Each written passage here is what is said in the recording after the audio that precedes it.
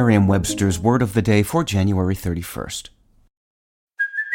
Hey, it's Kaylee Cuoco for Priceline. Ready to go to your happy place for a happy price? Well, why didn't you say so? Just download the Priceline app right now and save up to 60% on hotels. So whether it's Cousin Kevin's Kazoo Concert in Kansas City, go Kevin, or Becky's Bachelorette Bash in Bermuda, you never have to miss a trip ever again. So download the Priceline app today. Your savings are waiting.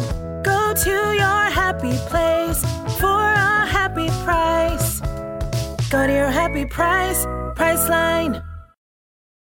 Today's word is quotidian, spelled Quotidian. Quotidian is an adjective. Something described as quotidian occurs every day or occurs routinely or typically.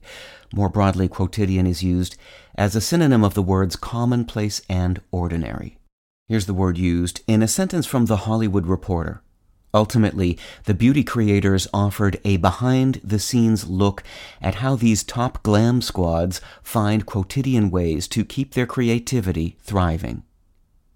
In Shakespeare's play As You Like It, the character Rosalind observes that Orlando, who has been running about in the woods carving her name on trees and hanging love poems on branches, seems to have the quotidian of love upon him.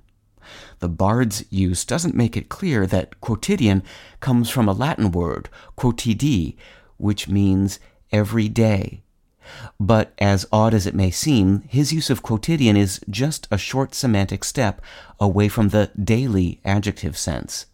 Some fevers come and go but occur daily. In medical use, these are called quotidian fevers or simply quotidians.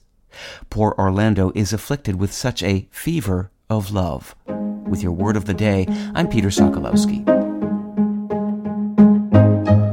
Visit Merriam-Webster.com today for definitions, wordplay, and trending word lookups.